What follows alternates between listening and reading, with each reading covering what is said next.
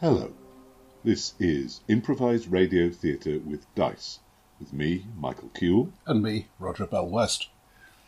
Those of you who are slightly more alert than others will have noticed a difference in tone in this recording, which is due to the fact that since we're still amongst the February season of mists and rotten diseases, I'm at home with a cold and we're recording this over the internet.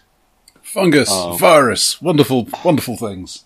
The virus was what you gave me last time after the we did not take such basic precautions. Sorry. Oh dear. Yeah, all right. He's doing his looking contrite and little puppy dog eyes routine, but they're paying no attention to that. It occasionally works. So, in the interest of this, I think we're going to have a brief segment about diseases and not feeling well in a little while.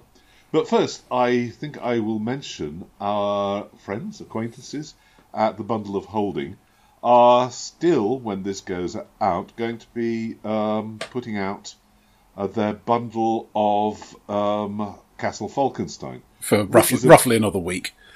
Roughly another week. This is a very interesting and innovative game system. A lovely setting with some flaws to it, but it's definitely of interest to anybody who looks at the state of the art in role-playing games. It's from 1995? Yeah, and it was influential. It's one of the innovative things it did, which is, I can't tell if this was before or after the early Fudge system, but it's very reminiscent of what Fate does now, is to rank the skills rather than giving them a numerical value. And it also makes your character sheet into the journal of the character in world, which is something I'm not sure ever got seriously taken up, but for people who like to create secondary stuff about their characters, it's a great encouragement.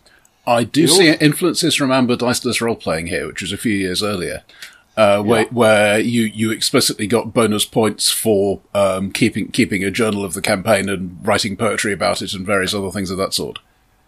Yeah, and that too had an effect, but not as much of an effect I think we'd all like to have. It has a slightly clunky, ordinary playing card-based resolution mechanic, which I think could really do with a second edition if anybody with an insane Kickstarter habit really wants to try and provide one. But well, Mike Pondsmith is clearly open to licensing his stuff because Cyberpunk Red is in the process of coming out. Well, maybe we should mention it to someone. The books are very nice. The physical books are very nicely produced and nice things to have, and to divide up into setting stuff at the start done in full colour, and the mechanical stuff towards the end. It's very well designed. It reminds me a bit of that peculiar experiment, Dream Park, which I think was also the same company, wasn't it? Same designer. Yeah. It's great. It's great fun, and there's not only all the classical stuff, but some it's obviously mostly fan-based supplementary material. So what is this world? I mean, it's basically it's steampunk before steampunk, really, isn't it? It's steampunk and magic and a fantasy parallel 19th century, in which you're mostly playing the good guys, who are trying to stop all this terrible technology and science and industrialization from happening. The Luddites, right? Yeah. I feel slightly. The British are ruled by the Steam Lords, who are the industrialists and one of the villains of the setting. But don't feel so bad about this, given the fact that the United States is controlled by the Illuminati and Freemasons and people like that, which is though does romantic things like taking Mad King Ludwig of Bavaria and Emperor Joshua Norton of the United States, and turning them into major players in this parallel world. Mm-hmm. It's very stylish. It's about ballrooms and assignations and duels. And sometimes your assignation is with a dragon, but we're modern people. We don't have a problem with that. Many people feel that such prejudice is to be discouraged, and all the best people certainly receive dragons at their soirees. It's romantic. It's The Prisoner of Zenda plus airships and magic, and I can't say fairer than that, really. I would encourage you, sir, to take a look and perhaps encourage a few of your friends of the best quality to gather around a table and shuffle some cards. I should mention in passing that if the system is a little too experimental for you, there is also GURPS Castle Falkenstein, which is not part of this bundle of holding, but is still available in PDF, I believe. Yes, it is. And there's also a friend of the podcast, Phil Masters, supplement for that, which is the Ottoman Empire. He was co-author on the primary book as well, so on the GURPS book. Yeah, and his Ottoman Empire supplement got published by Steve Jackson Games, though not by the people who it was originally intended for. Mm-hmm.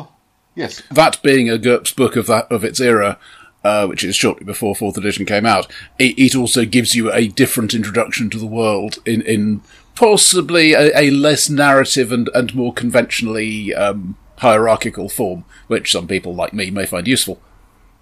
Oh, and if you want something that's slightly more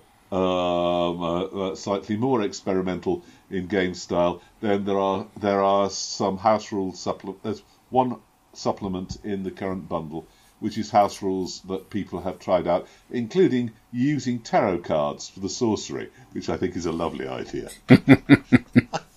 Okay, on to the next thing.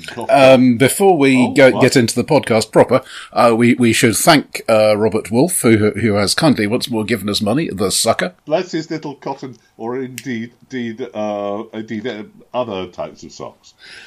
If you want to join him, we have a tip jar at paypal.me/RogerPW.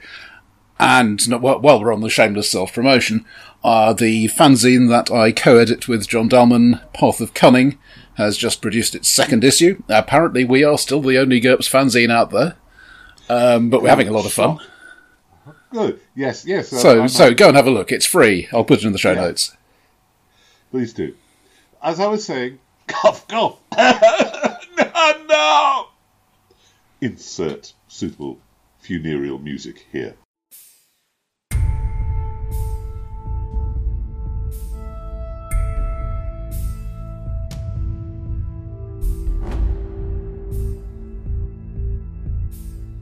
Illness, it strikes me, comes in two different sorts in stories and in role-playing games. There's illness as an event, as a thing that happens and then passes away either into death or into some other resolution. And the other kind is illness as an ongoing condition, a thing you live with, a thing that is always there in the background. And the other distinction, of course, is between sickness that happens to you and sickness happens to other people. That's the difference between comedy and tragedy, isn't it? Well, no, really. As the example of an event sickness, and I'm not just taking this out of my personal condition and the current headlines. Let us consider a worldwide pandemic, which is the story of something like Survivors, or what I've been reading at the moment, Nora Roberts' new fantasy trilogy, in which she tries to do magic returning after a worldwide plague. She's not really... Nora Roberts, aka J.D. Robb, is a guilty pleasure of mine. She's a romance author who tries other things, and sometimes she's better at it than others. Yeah, I feel that she's not. There are certain things, tropes of science fiction that I regard as standard and essential, which she regards as, "Ooh, this is a bit iffy, and I'm not really happy about that." Yeah, she doesn't. When she does the In Death series, she's not really quite grasped how much change is likely in the next 100 years, nor how much it would take to build up an off-world empire, which her Earth seems to have casually acquired. Yeah, though, as I always say, Terry Nation never really worked out the difference in a galaxy and a solar system, and he did all right. Yeah, but anyway, she has done a new sequence involving almost everybody dying, and some of the rest turning out to be magicians and fairies and stuff. Anyway. That's that sort of big event, and it can be a zombie plague or anything you like. That happens as a background and a thing to overcome and a thing to change the world with, I think. Yeah, we've talked previously about, I think, post-apocalyptic games, and certainly about transformative moments and my preference for... Yeah, I would run the adventure that starts approximately now as people are just starting to take the disease seriously. And then skips forward, a month, 2 months, 6 months. Yeah. We hope we aren't tempting fate by mentioning this. That is one sort, but the other sort, I think, is more interesting. And that is a disease which defines character, which you take on the disadvantage, and if you do it well, you make the character partly about what's wrong with them. Yeah, now this is something that the pulps tend not to do, because in the pulp era, a disease is something to be overcome because you're a hero. Yeah. If it's something, I mean, I haven't looked up the numbers, but I would rather be concerned that the correlation of people having to use wheelchairs with villains in pulps is probably positive. Yeah. Later on, you get Professor X. And then later on still, some revisionist sod or other decides that Professor X really ought to be a villain in the wheelchair in the Ultimate Universe. I mean, I can't stand it. Some people just can't stand having heroes around.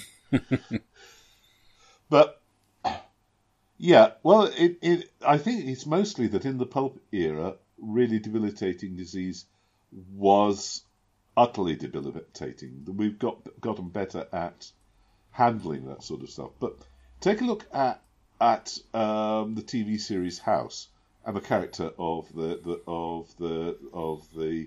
eponymous anti-hero. Mm-hmm. He is very much defined by what's wrong with him, primarily by his limp and by his problem with pain and controlling it. It's left as a sort of in doubt whether his being an arsehole is due to some sort of disease. But I'm sure he would like to think so. No, I don't think so. He now this is the point I'm going to try and make. What he has done, he has internalized his differences and allowed them to be partly the definition of himself.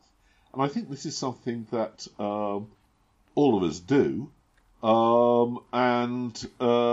With greater or lesser justification. I've allowed my obesity to define my character. I don't really have a choice in this matter much, but being overweight or striving to overcome it is part of my central character in a way that some diseases which have come on me in later life don't quite define me. And I think this is something we can look at as a factor going into character creation. The disease, you have a disease, you have something wrong with you. Do you want it to go away? Do you want it to go? Your character has something wrong with them. Do you want that to go away, or do you want to keep it and hug it to you? Well, to jump track slightly, when I'm designing a character in GURPS, if I have an idea of who they are, very often I find I can write up some mental disadvantages which describe the sort of thing they're going to be doing anyway. And and those are not disadvantages that I'm just saying, oh, well, I'll take this for the points, I'll buy it off later. That's something that's going to stay on the sheet. There is one character in the campaign that's in the process of ending, who took, after the campaign had started, overconfidence because it was the way she was acting. I mean, she didn't get any bonus points for it, but it just needed to be there on the sheet. Well, perfectly true. Well, I was thinking of a character in my Victorian Stargate game, who had addiction to cocaine and addiction to gambling. And I never did anything with these story elements. It defined her as this character type of person she was. Reckless, over self-confident, and blithely unconcerned about dangers. Mm-hmm.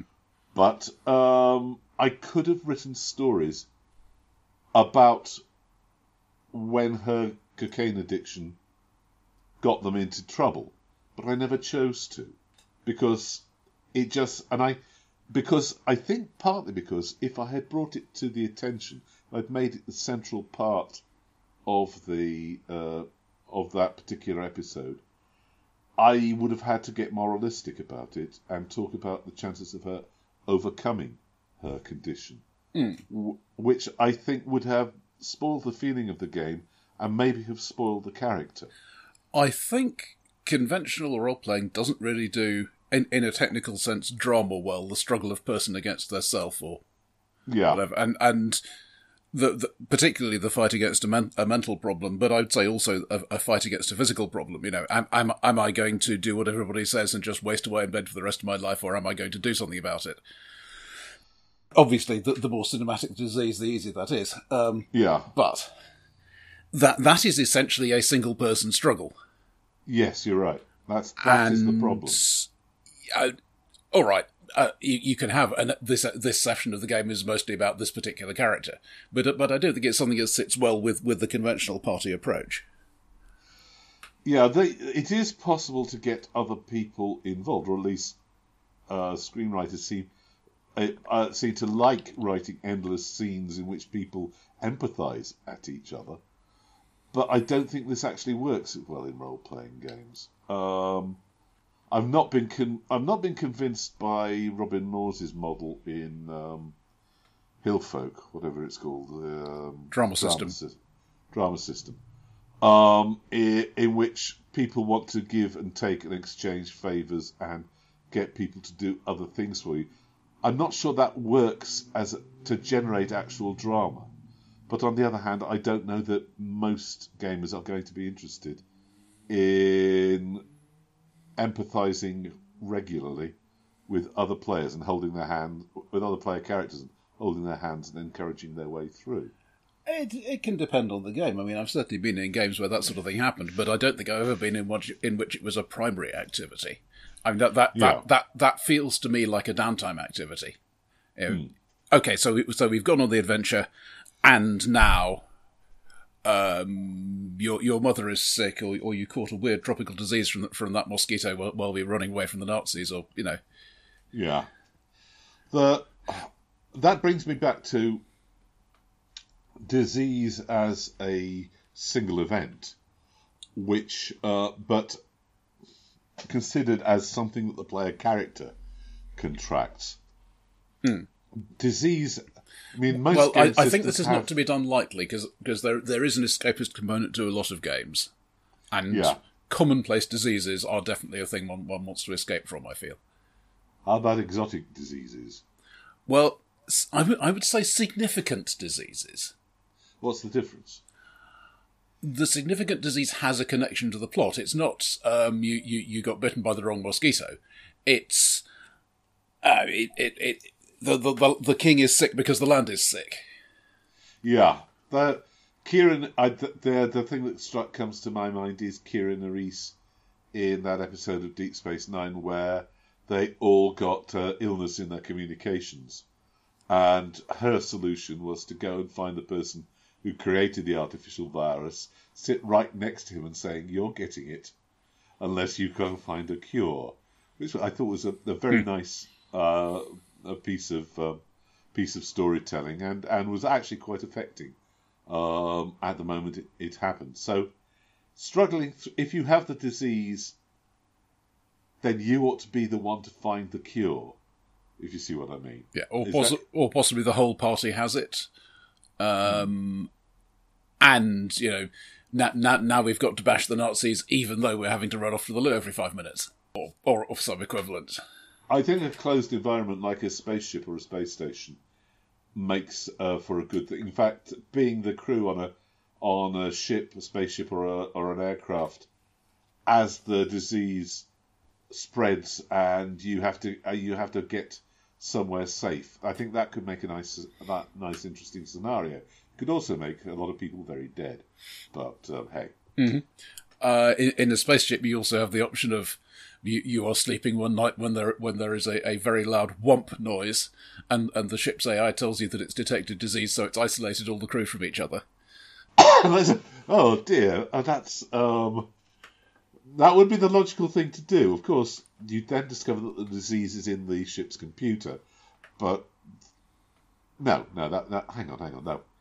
I think one of the uninteresting forms of disease in fiction is a condition which alters the world and just keeps going on, and you never get anything back to anything like normality. This is why I don't think the omnipresent zombie plague is really interesting, because unless you can overcome it, a period where the world has changed for the worse permanently, I don't think is terribly interesting to most people. That's one of the reasons I like the Day of the Triffids over many other apocalypses, because I don't think it counts as a spoiler at this point. By the end of it, our heroes are in a place that is reasonably safe. Yeah. And while they probably aren't going to drive the Triffids back, they at least have enough of a civilizational base that's a thing they can see future generations doing. Yeah, and Wyndham's disasters are like that. Yeah, it's the same in the Kraken Wakes. The things from the stars hit the oceans. But I got a vague memory that it's like War of the Worlds, another one where Earth's environment proves too much for them, rather than the human beings prove too much for them. Yeah. But I think more generally, while I'm quite fond of hopeless games in the right context, in particularly if you're going to smash civilization, I like the idea that there is some hope. Yeah. This is the beginning of the long, hard fight that we think we can win, as opposed to, holy crap, are we going to survive the day? Well, hopefully my current condition will yield to a lot of Lemsip and an early night. But let's move on to another topic.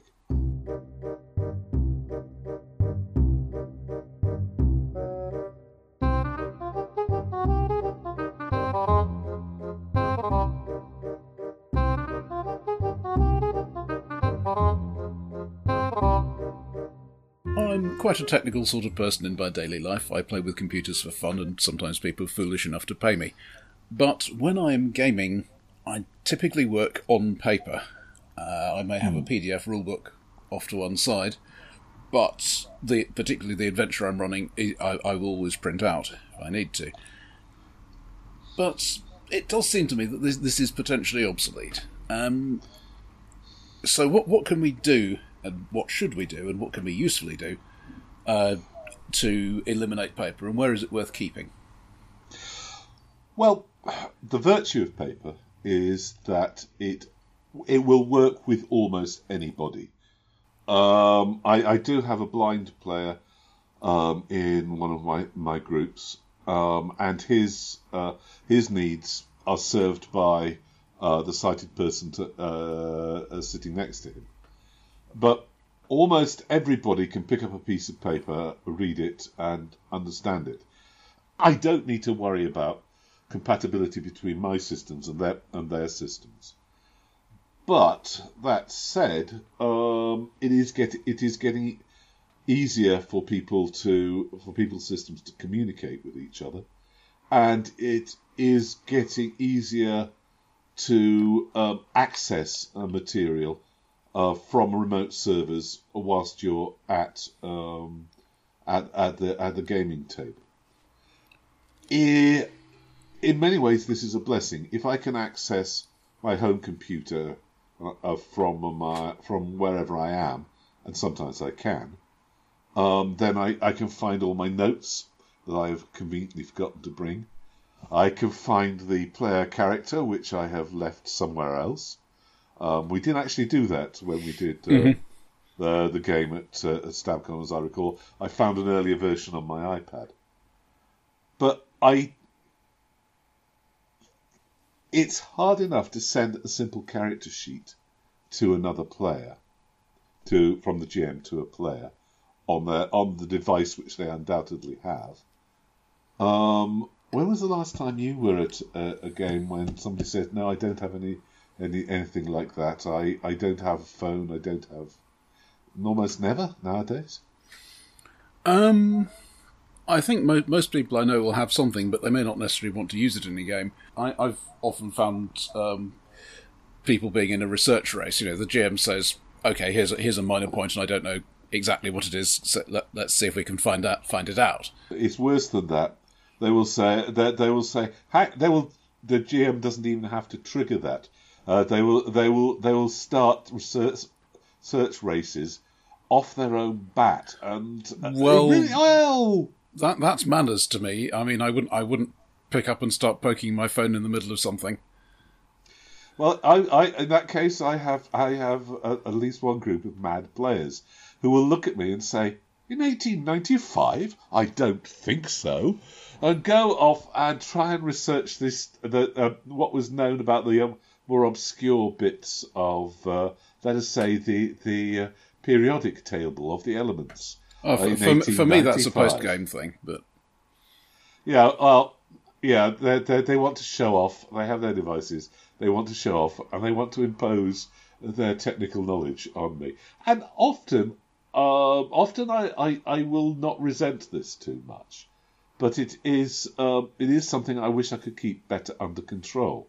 Looking at that exact example where I was essentially playing with a character sheet on my phone, what I did end up doing was copying off several numbers because some of them change. And one thing phones are not generally very good at is editing stuff.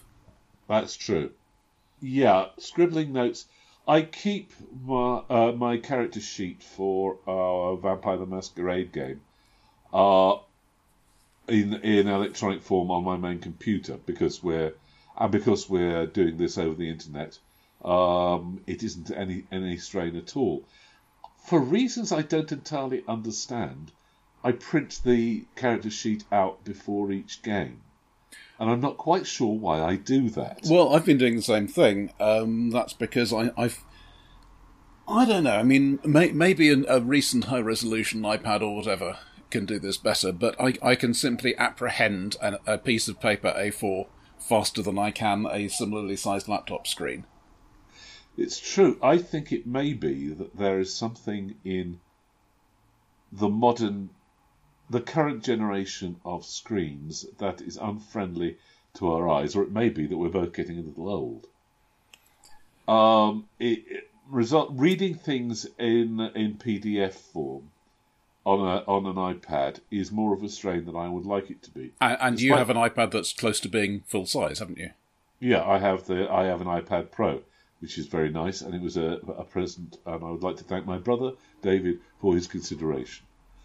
It would have been nicer still if it wasn't the Wi-Fi only version, but hey, let's not. He'll never hear this, will he? No. I think the iPad Pro is about the minimum you would need for a GM's laptop stroke tablet at the gaming table. It's about as small as I want to get and have in front of me at the gaming table. Mm-hmm. There have certainly been occasions when it would be really nice to be able to sketch a map or something, and that's the sort of size I want. Yeah, and with a suitable stylus, which I don't have, the iPad Pro will act as a sketch and will say as a sketchpad and will save things for you. Mm-hmm. But I think we're not quite yet at the stage where such things flow naturally. That there's still issues of compatibility and of ease of use at the table, which make paper and pencil something you don't want to be without. And if you're a good GM, you never are. Yeah, certainly. One of the reasons I like printing stuff out is for things that are happening during the game. I mean, there are programs that let you annotate PDFs, but whether it's the bad guy's got this many hit points left, or whether it's okay, the party has gone in here and so they've bypassed this thing, so that won't happen anymore. I like to be able to say, okay, over here where the adventure talks about it happening, I will just put a line through that paragraph to remind me not to do it. Yeah, for ease of use, we are still dependent on paper. I will say one thing though, that I've noticed, and I'm gaming more and more in people's houses.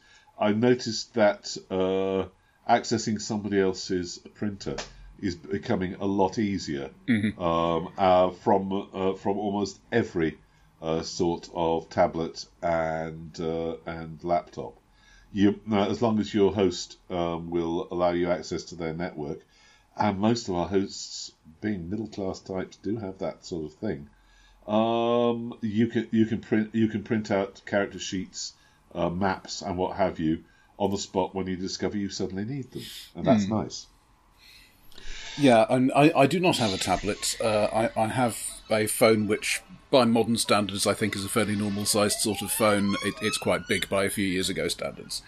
On that, for me, it's a backup device. If I'm running, say, GURPS, obviously I'm not going to take the entire GURPS library with me. No. But I will now take fewer books because I know if I need to check something, I can do a quick text search on the phone. Yeah. Now, I'm not going to read the whole book that way, but no, I have my iPad Pro has the 2 core GURPS books and as much else as I think I might need immediately to hand. Using Goodreader, I can get a full page of a GURPS book onto the big screen of it and read and search it quite easily. This can easily devolve into rules consultation, which is not a good mode, but that's the thing that's I think the tablet has it over the phone, in that that's the thing you can potentially do relatively quickly and then get back into the game. Yeah, would you bring a lightweight laptop to a game as a regular thing, or is this something you're resisting? I prefer not to. And this is perhaps of a piece with my general dislike for app-based board games. I spend a lot of time with computers anyway, and if I've got to the trouble of going to where other people are or getting them to come to me, I would rather have less intermediation. Yeah, that is the problem. There is always a hiccup between going from. I mean, there's always a hiccup when I pause and look at my written notes. But it's slightly less of a hiccup than when I have to get out kit and get it doing. When I can say, come the day when I can say, oh damn it, what's Alexa, look up alchemy in 1849. Then maybe I will be able to incorporate this better into my gaming. Oh dear, I've got a horrid feeling that might actually be possible now. And this would cause me to want to buy a fussy little device. Yeah, I mean, it's certainly possible to have fully computer-moderated dungeon bashes. That's an awful lot of computer RPGs. Yeah. As a GM's assistant, I don't know. Do you think voice has enough bandwidth for that? If it could spit it back as a potted summary that takes up one screen, perhaps. I don't see you with that. I don't want the cute little device to talk at me. Perhaps that command should be, Alexa, show me Alchemy 1895. Mm-hmm. But I don't want that beautifully modulated computer generated voice. It would get on my tits, I'm afraid. Might be good for an NPC or two. Yeah. Those of you who are involved in the... Actually, that's a really good idea. Now, hang on a sec. You've diverted me here. Yes, actually, I'm sure that's possible to use the voice generation software there is at the moment to create at least a reasonably sounding damsel in distress or white Persian stroking master villain. Out of on the other hand, I'm an actor, and though I can't do the damsel in distress as convincingly, I can certainly do the master villain stroking his Persian cat. Where had I got to? You diverted me. I was going to wrap things up. I know what I was going to say. Let those of you who are involved in the tech business and can come up with implausible large amounts of money to finance the next developments, please take note that there are things that GMs want, and you could probably give us. In fact, there are probably things we don't know we need. You could probably give us. Get onto it. Yeah, I think what I would like is the equivalent of sticky tabs down the sides of the pages, which I believe some PDF readers can now do. Yeah, I'm still adapting to sticky tabs down the back side of the pages. That's advice for me. And then the ability not to say, here is a post-it note attached to the PDF, which is what I've seen before, but no, I'm just going to scroll on this PDF and you're going to save that in a separate file. I could probably write that. Yeah. Somebody's fortune may be being founded here. It certainly isn't mine. Onwards!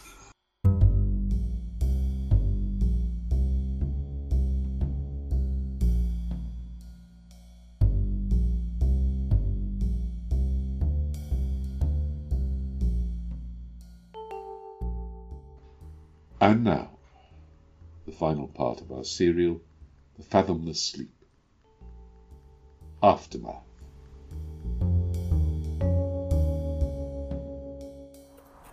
Yeah.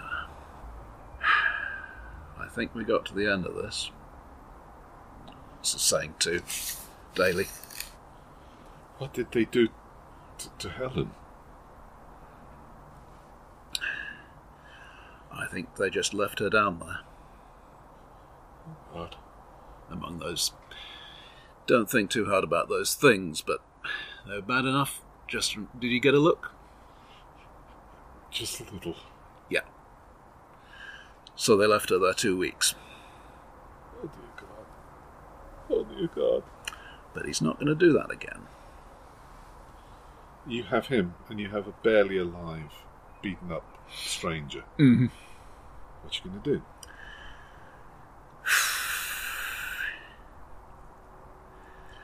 I think, I really do have to check the other cars. There are signs for other beaten-up strangers. There are no other beaten-up strangers, but there are signs of that people bleeding a lot had been in the back of some of them. Mm-hmm.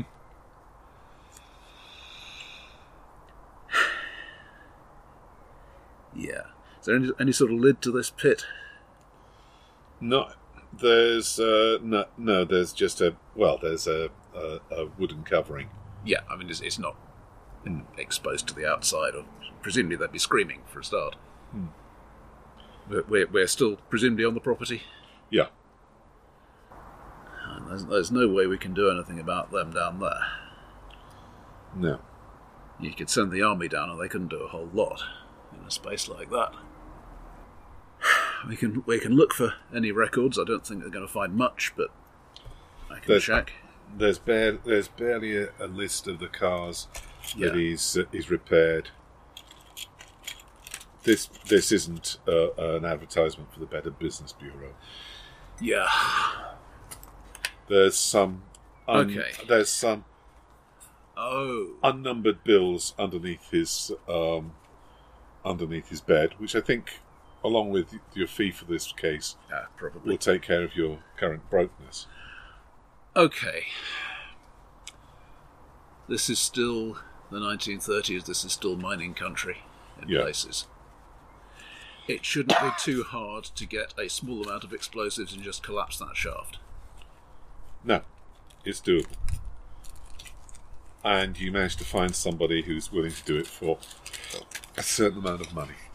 So much the better. And from there, I think I'm going to have to go back and talk to Margaret. Yeah, what do you tell her?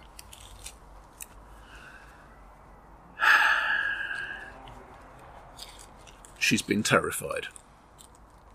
I knew that. I don't just mean a scary thing. I mean, she has been... You know anyone who was in the war?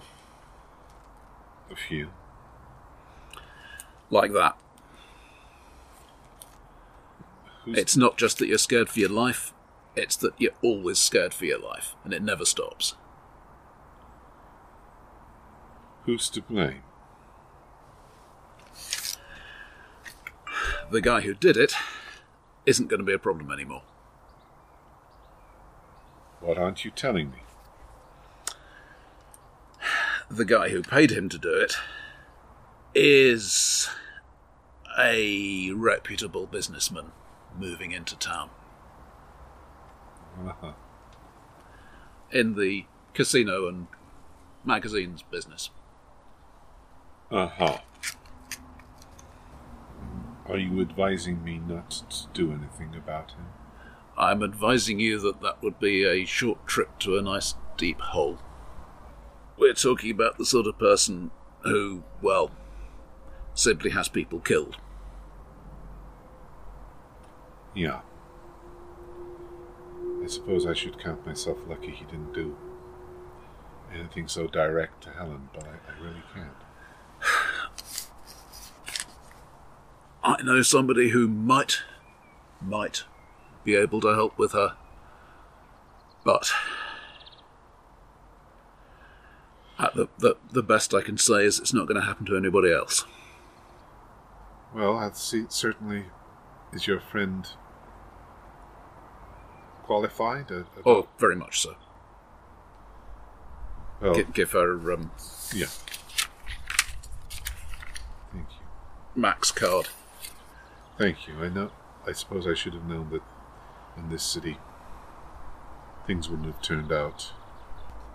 Thank you for doing your best. Yeah, at this point it's just tip my hat and walk away. I think it is. You have left, I think, her fee and your retrieval of goods takes care of the broke. But I think you retain the gallows humour edge. And it goes quite well with the cold-blooded, really. Yeah, your character is a little harder, a little less sympathetic towards the people who suffer, because people are going to suffer. But you see, as you walk out into the darkness, you spot Mr. Spielman in his car with his camera, waiting for somebody. And you wonder what he might be up to. And we fade to black. Music. Cue the music. Mm-hmm.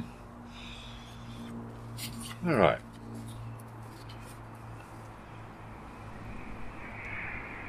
That was quite good, actually, all things considered. Yeah. It didn't get as intense. It was fairly intense, but not as intense as the...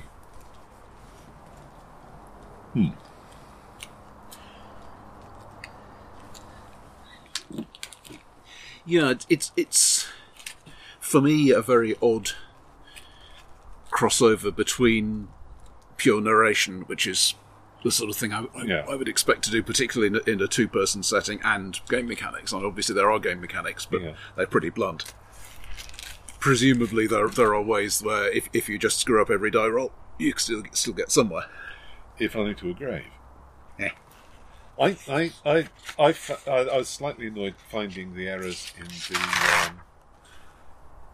in the in proofreading. Which is unfair. There seemed to be some handout numbering problems. Yeah, and given that the challenges are so mechanically rigorous, they should have been better. I didn't find it too difficult to improvise fresh challenges around stuff and to put in stuff that isn't anticipated by the by the scenario. I'd been afraid that I'd be pushed into a problem which I couldn't improvise around, but that wasn't a difficulty. Well, it helps that it's a well understood setting for both of us. Yeah. You know what things are possible and what things aren't. I did find the one point where I went, why the hell did that happen? To be really, I mean, why was he? The Spielman's there and he's obnoxious, and there was a lot more of him that could have been explored. Mm-hmm. But there was a fair bit of other things that could have been explored. But yeah, I don't know. There were very few, compared with Train of Cthulhu, which I've played a very little, there were very few places where I felt I ought to be spending something here. Yeah. Maybe I was giving them to you too easily. I don't know. It's hard to judge precisely where the tension lies. Well, presumably, I mean, if we take the standard spend mechanic as a spotlight sharing thing, yeah. Obviously there isn't that in here, but the idea is, I guess, that I'm meant to do a bunch of different things. Yeah. Rather than just constantly intimidate everybody, as it were. You did a fair bit of that. Well, yeah. When you consider that in the source material it's the primary investigation method. For private eyes and police. Yeah. Mm-hmm. I'm not sure... It's not something I'd ever want to write something for myself, I think. I think it would be extremely difficult to write it for somebody else to read it, to somebody else to run it. Yeah. Because I saw that great wad of problems and so on. I think one could possibly write it to improvise, maybe with a few standardised problems and a few more that one wouldn't expect to make up on the spot. Yeah, I see from the list of contacts that clearly not all of them are going to be of immediate relevance to this adventure. And the characters intended to be developed over time, and one of their next releases is planned to be about Dex Raymond. Mm-hmm. I didn't take you through the options of Dex being a woman, Dex being from a minority. Well, in this setting, I took the default. As I see it, some of the point of noir is that you've got a guy who would conventionally be the hero, and he is crapped on by the universe. True. I mean, in terms of societal regard, he is a white guy, which gives him a lot of points in 1930s Los Angeles. Yeah. And he's still crapped on. This is the thing. So yeah, I could see it working differently with that, but. Maybe not. Yeah, the other two detectives are more closely following the not a white guy option. I don't know. Have you read the other adventures? I've read the other adventures. Okay. Yeah. I was thinking about possibly trying to run one. But, okay. Well, I've read them. That doesn't mean I've remembered them. But yeah, I felt at times there could have been a stronger path towards what you had to know. Well, I was flailing a bit at the beginning, but I thought I picked it up reasonably effectively, and there is nobody left to talk to. Yeah, I was assuming that the cult was a red herring. Simply because there was no obvious way into it. Other than going out and pretending to be a seeker for spiritual guidance. Which, Yeah, that's not one of your strong points. I can't picture Bogart doing that. There are points in the, I think, in the Maltese Falcon, where he assumes a suddenly wimpy persona, puts on some glasses and a funny voice, and goes and does that. But then Bogart was an actor. Mm.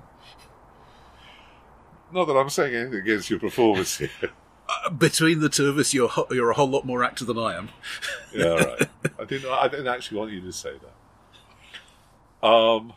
Yeah, it's interesting. I'm not sure it's something I'm going to do a huge amount of, though. I mean, I'm not sure I can sell it to people. I can see it working on the internet. I could see it as a not a play by relatively long narrated post sort of format. Yeah, play by forum rather than play by IRC in effect. Yeah, probably. A very slow, mutually composed detective story. Yeah, you'd want people who wanted to do a lot of writing. Yeah. But that could work. Ah, that was fun. We hope you enjoyed it too.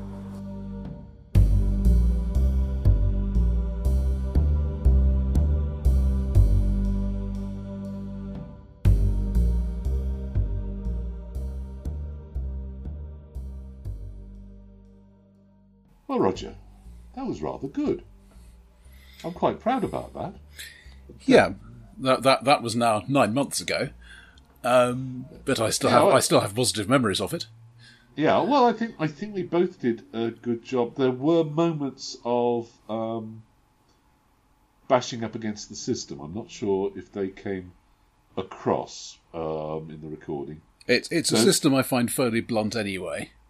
Yeah. Well, I think the problem is with the Gumshoe Shock system is that you have all of these pre-generated outcomes, these cards, and you want to use them. You are encouraged.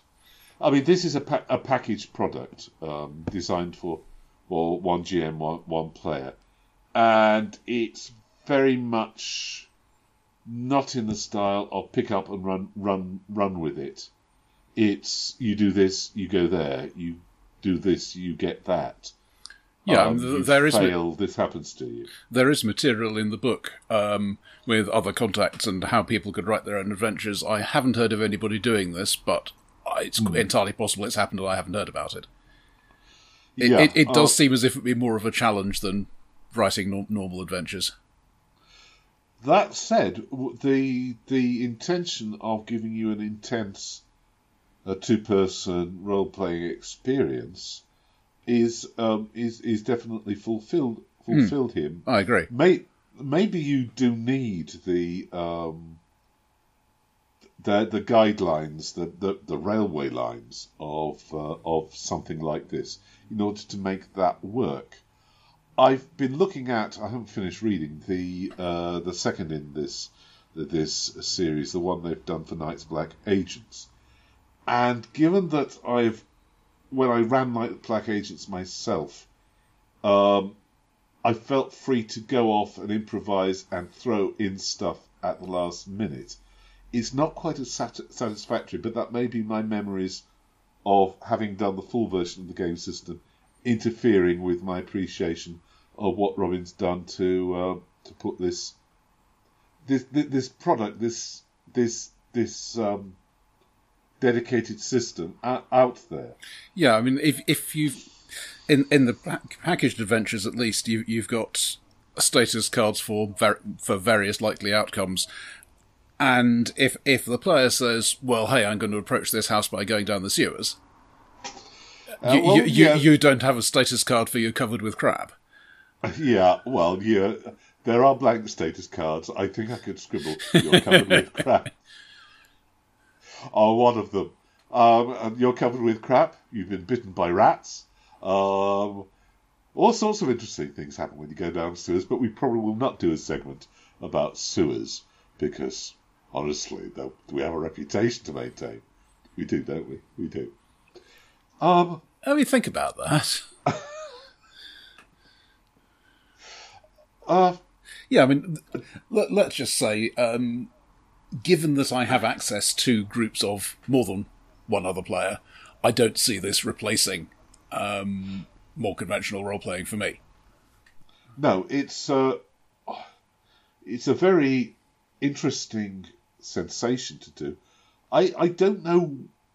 You see, I've never come across a single person one-on-one role-playing except as a subset of a team game. Same here. Yeah, you might take a player aside. You might do email correspondence and blue booking with one GM, one player, but the story always involves more people, and I've never. There was a sort of some one-to-one. In fact, one-to-one was pretty much it when I was trying to do commercial play-by-mail role-playing back in the 80s and 90s, which was really turns out to be a terribly stupid idea. Don't try it at home.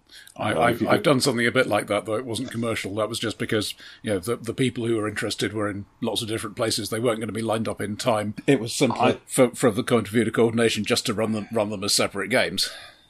I sort of wish I'd done that with my unsuccessful Ars Magica online game, because getting people together was a bugger. And Ars Magica is pretty much dedicated to some people going off and sitting in laboratories for great lengths of time. Mm-hmm. It's the mercury fumes, you get used to them after a while. Yeah, mercury, nothing. Adamantium fumes. That's what really pickles your brain, I tell you. Would we do this again? I think so. Oh well, maybe if I can get my head around some of the Night's Black Agent stuff, we might try another. Or I could run something. If you got something, I wouldn't say no. I was looking at some of the other the other two settings in that original book, and I think there's potential there, at least. Yeah, I would have to pretend not to have read them, though. Yeah, that's fair enough. Yeah, there are some interesting social dilemmas built into the other two. One's a woman, and one's a black detective in wartime Washington, D.C. Mm-hmm. This would be appropriation in my case, very probably. Well, yeah, but there's also exploring the problems as well as the upsides. So yeah, true. I'm going to praise Pelgrane Press for doing this. I'm not sure it's. How can I put this polite? I doubt me, and it be commercial. I think is what I have to say at this moment in time. I'm not sure there is a wave of the future. Maybe there's a technological place for one-on-one GMing. Maybe it's a thing that can happen more over the internet. I could see that working to a degree, but I'm not sure I want this system. If I were to do that sort of thing on an ongoing campaign basis, I probably wouldn't want this system. It is too directed. There was a bundle of holding called Just for Two, I think, which had a bunch of other systems, but they were all of the broadly indie flavour. Yeah. Well, this isn't exactly mainstream. That's the thing. This is the most mainstream of them. True. This is... this isn't D&D. I don't think you could do D&D... Could you do dungeon crawling one-on-one? I remember years ago I was at one of the early games days in London, and they had a pop quiz to get into the D&D finalists. And the first question was, you find yourself outside the dungeon, what is the first thing you do? The answer they were looking for was light a torch. My answer was, go and find somebody else to come down with me. And I got criticised for saying that.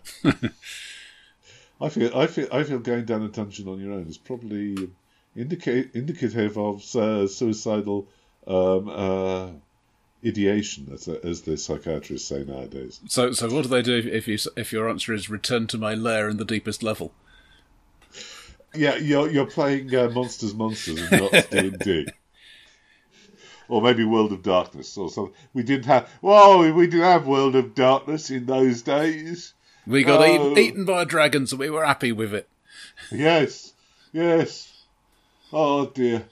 Well, have we got anything more to say about? I thought the degree of period detail in what we played out was really rather nice. Well, it was an interesting composite of actual period detail and pulpiness period detail. Yeah. I mean, your actual pulps never mention the screenwriters being accused of communism, for example. Well, yeah, there's an awful lot of research about Los Angeles in that time period that's gone into doing this, which I think is really crying out to be used in something that isn't quite so niche. But there's a lot of stuff about how corrupt Los Angeles was at the time, and people on the internet tell me that it still is. I think it works.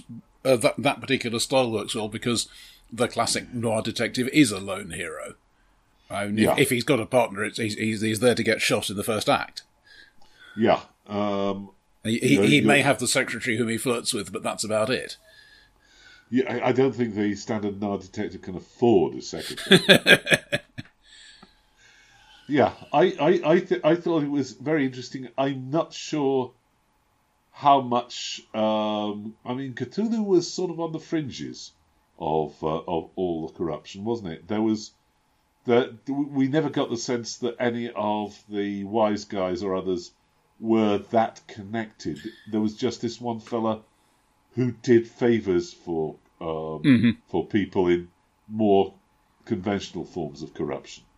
Yeah, and as far as they were concerned, they sent people to him and they came back different or not at all. Yeah. Less troublesome. Yeah. And there's a lot of stuff in the background about the possibility of geomancy in the great city planning sweeps that go through American cities at this time, Los Angeles specifically, but I think Chicago got remade in geomantic ways earlier on, I seem to recall. But yeah, the magic in the architecture of the 1930s and 40s is definitely something you could exploit. I think that's going off into Tim Powers territory rather than H.P. Lovecraft. Yeah, so certainly I think there would be a more Lovecraftian scope. I mean, I've had a skim through that adventure since we finished it, and there were some other Lovecraftian bits that I just didn't poke at. So, yeah, fair enough. Okay, well, let us say an interesting experiment. We may do something like it again. Indeed. And we hope it gave you pleasure.